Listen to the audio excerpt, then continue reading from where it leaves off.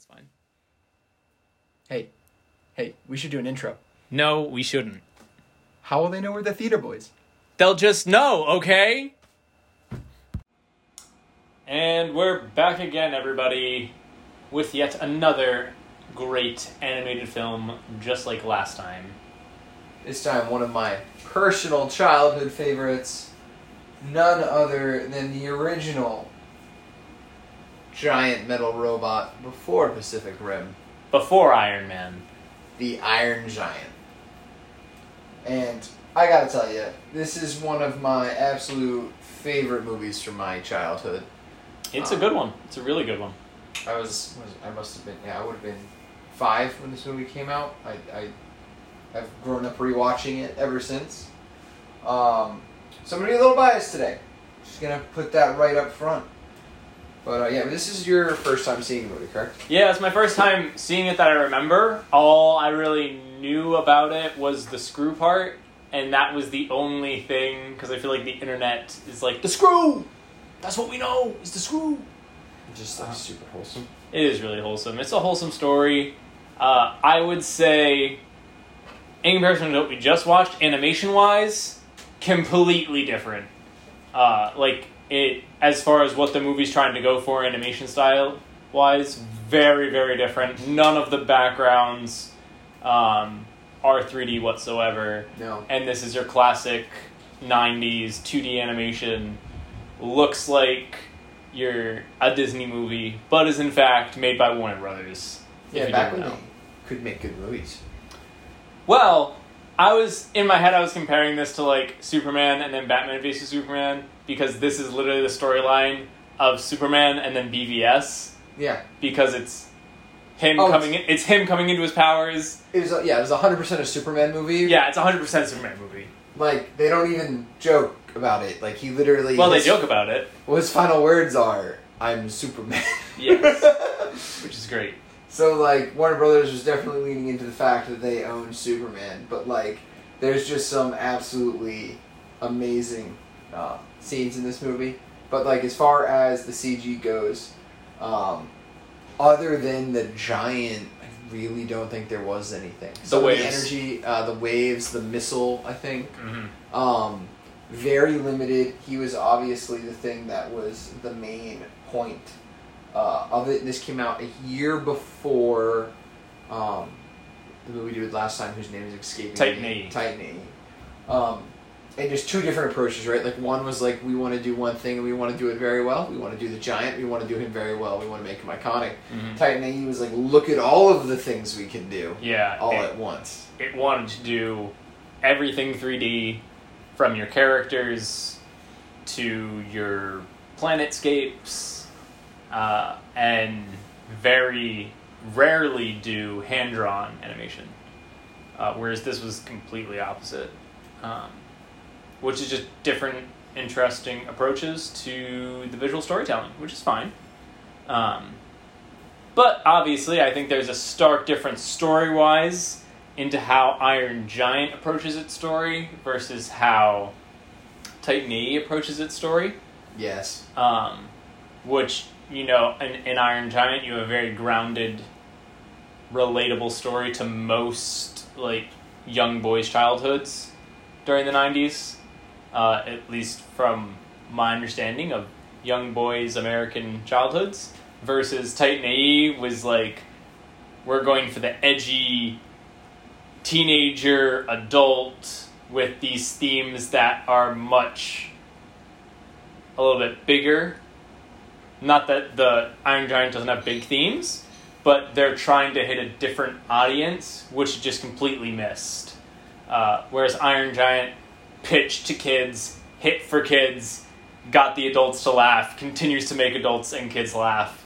Yeah, nails it out of the park. Versus Titan AE does not do that. 100% a movie I will definitely watch with my children. Yeah. It's one of those things where, I mean, they made it, they focused it. Big difference in just general storytelling. There wasn't really any, like, the story was quick. It's an hour and a half. Like, as far as the movie goes, it's like very short. Mm-hmm. And again, if like I think this was like the last of your like sub 2 hour movies. For animated movies, it's pretty normal to have that. But I Even think even today. Titan AE was almost, I guess it was an hour 45, an hour 50. Yeah. It wasn't that different, but Titan AE just tried to pack in so much, and the pivots, like we were talking about, where it would just be like, and all of a sudden, this plot thing is going to come in and completely shift gears, and there's going to be no time to absorb the information that you just had. Whereas this felt really smooth, story-wise. And I think a lot of that had to do with, I imagine there were certain limitations to what they could and couldn't do as far as the number of CG shots, right? Mm-hmm. Like, so there's a lot of Hogarth kind of interacting with people and dodging questions about the giant and the government guy trying to find him.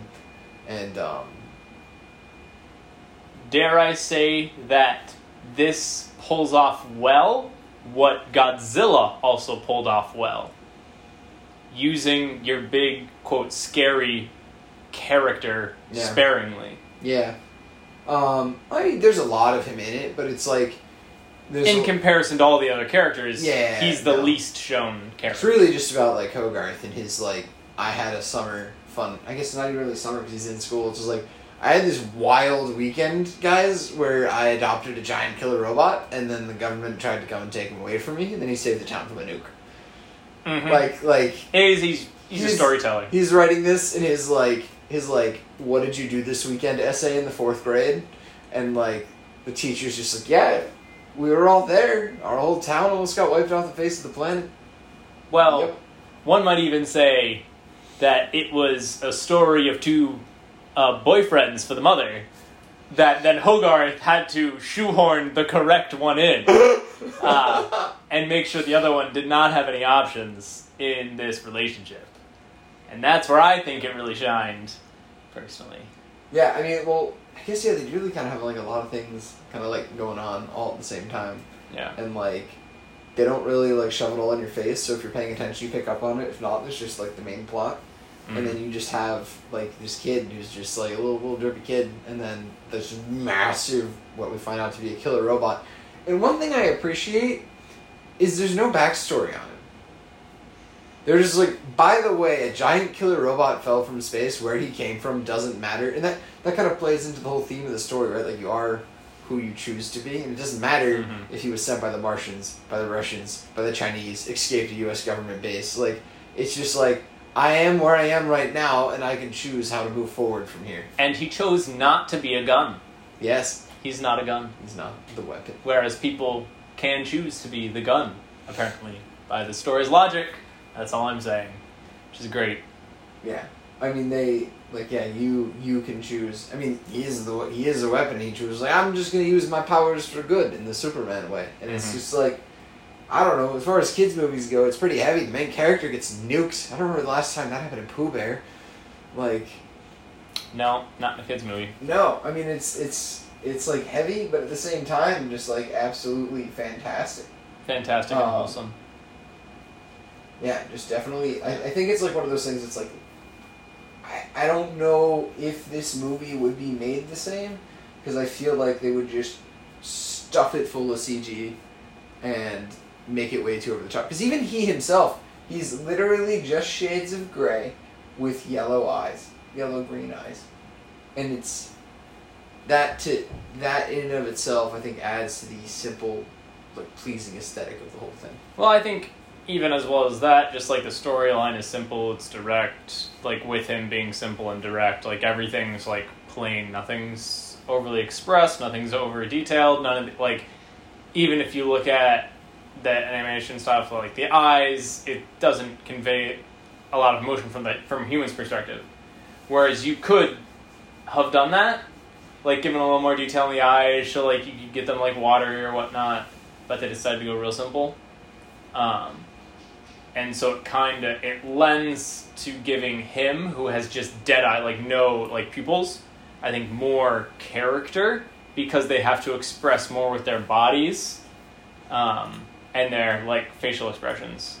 Also the angles of which they would shoot him from at various times, to make him look either tall, heroic, or big and, like, scary, or frame him up against buildings and stuff to make him look, huge and menacing. Like, it all required, like, a craft to it. And then the movie is just incredibly wholesome in and of itself. And just, like, the deer died.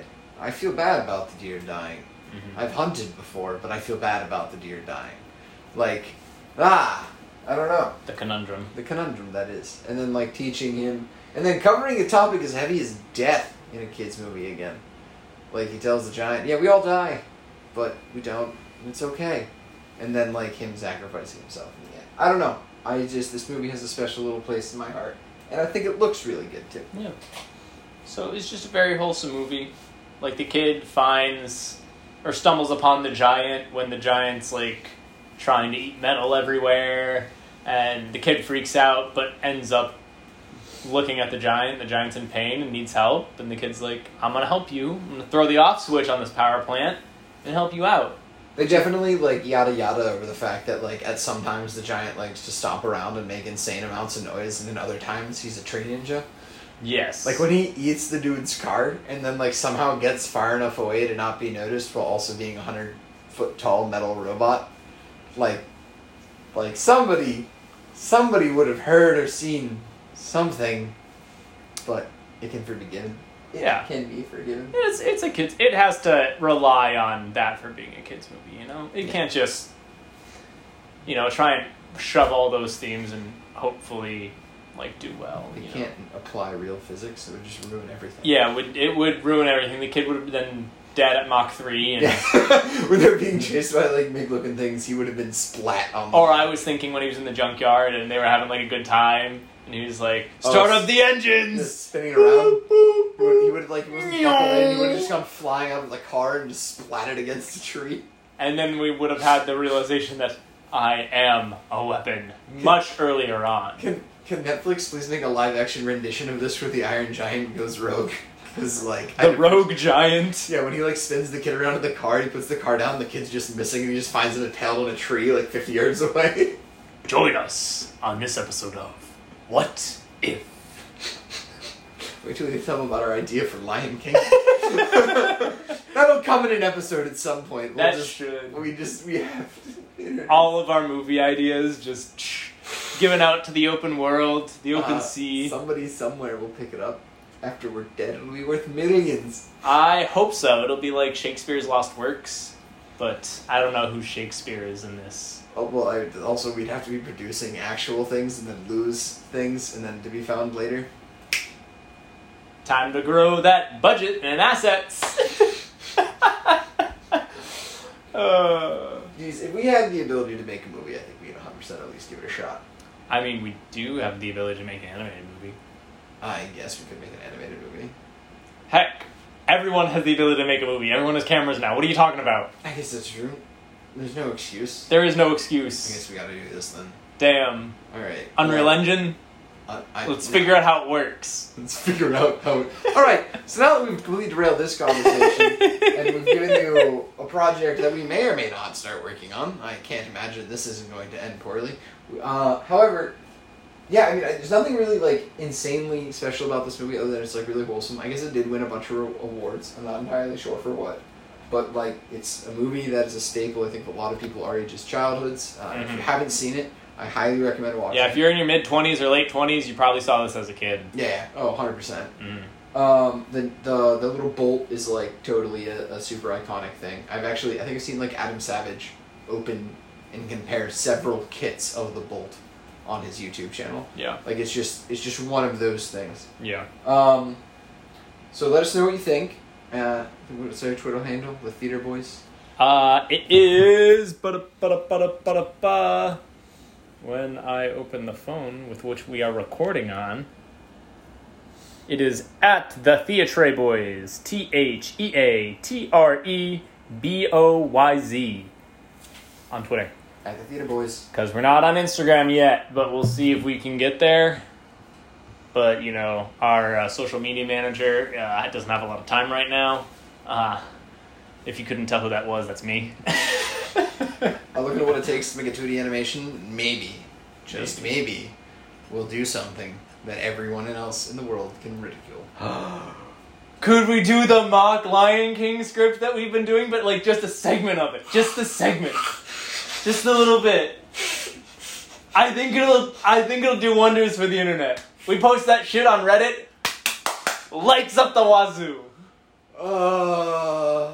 Mufasa, you're oppressing the hyenas. We must stand to defend them. How Scar got his scar. Oh boy. Dum dum dum. Well. Anyway, spoiler alerts aside, yeah, that's pretty much it. I think this was gonna be a pretty short one. I mean, obviously this movie is great. It's kind of a little bit out of our wheelhouse because it is a very popular movie, and it's not new, but it is one that I think was worth talking about. Yep. There's just a lot of little things in it that just make you happy. The robot's great. Vin Diesel, who I did not know played him until tonight, started his role of mumbling things long before he was Groot.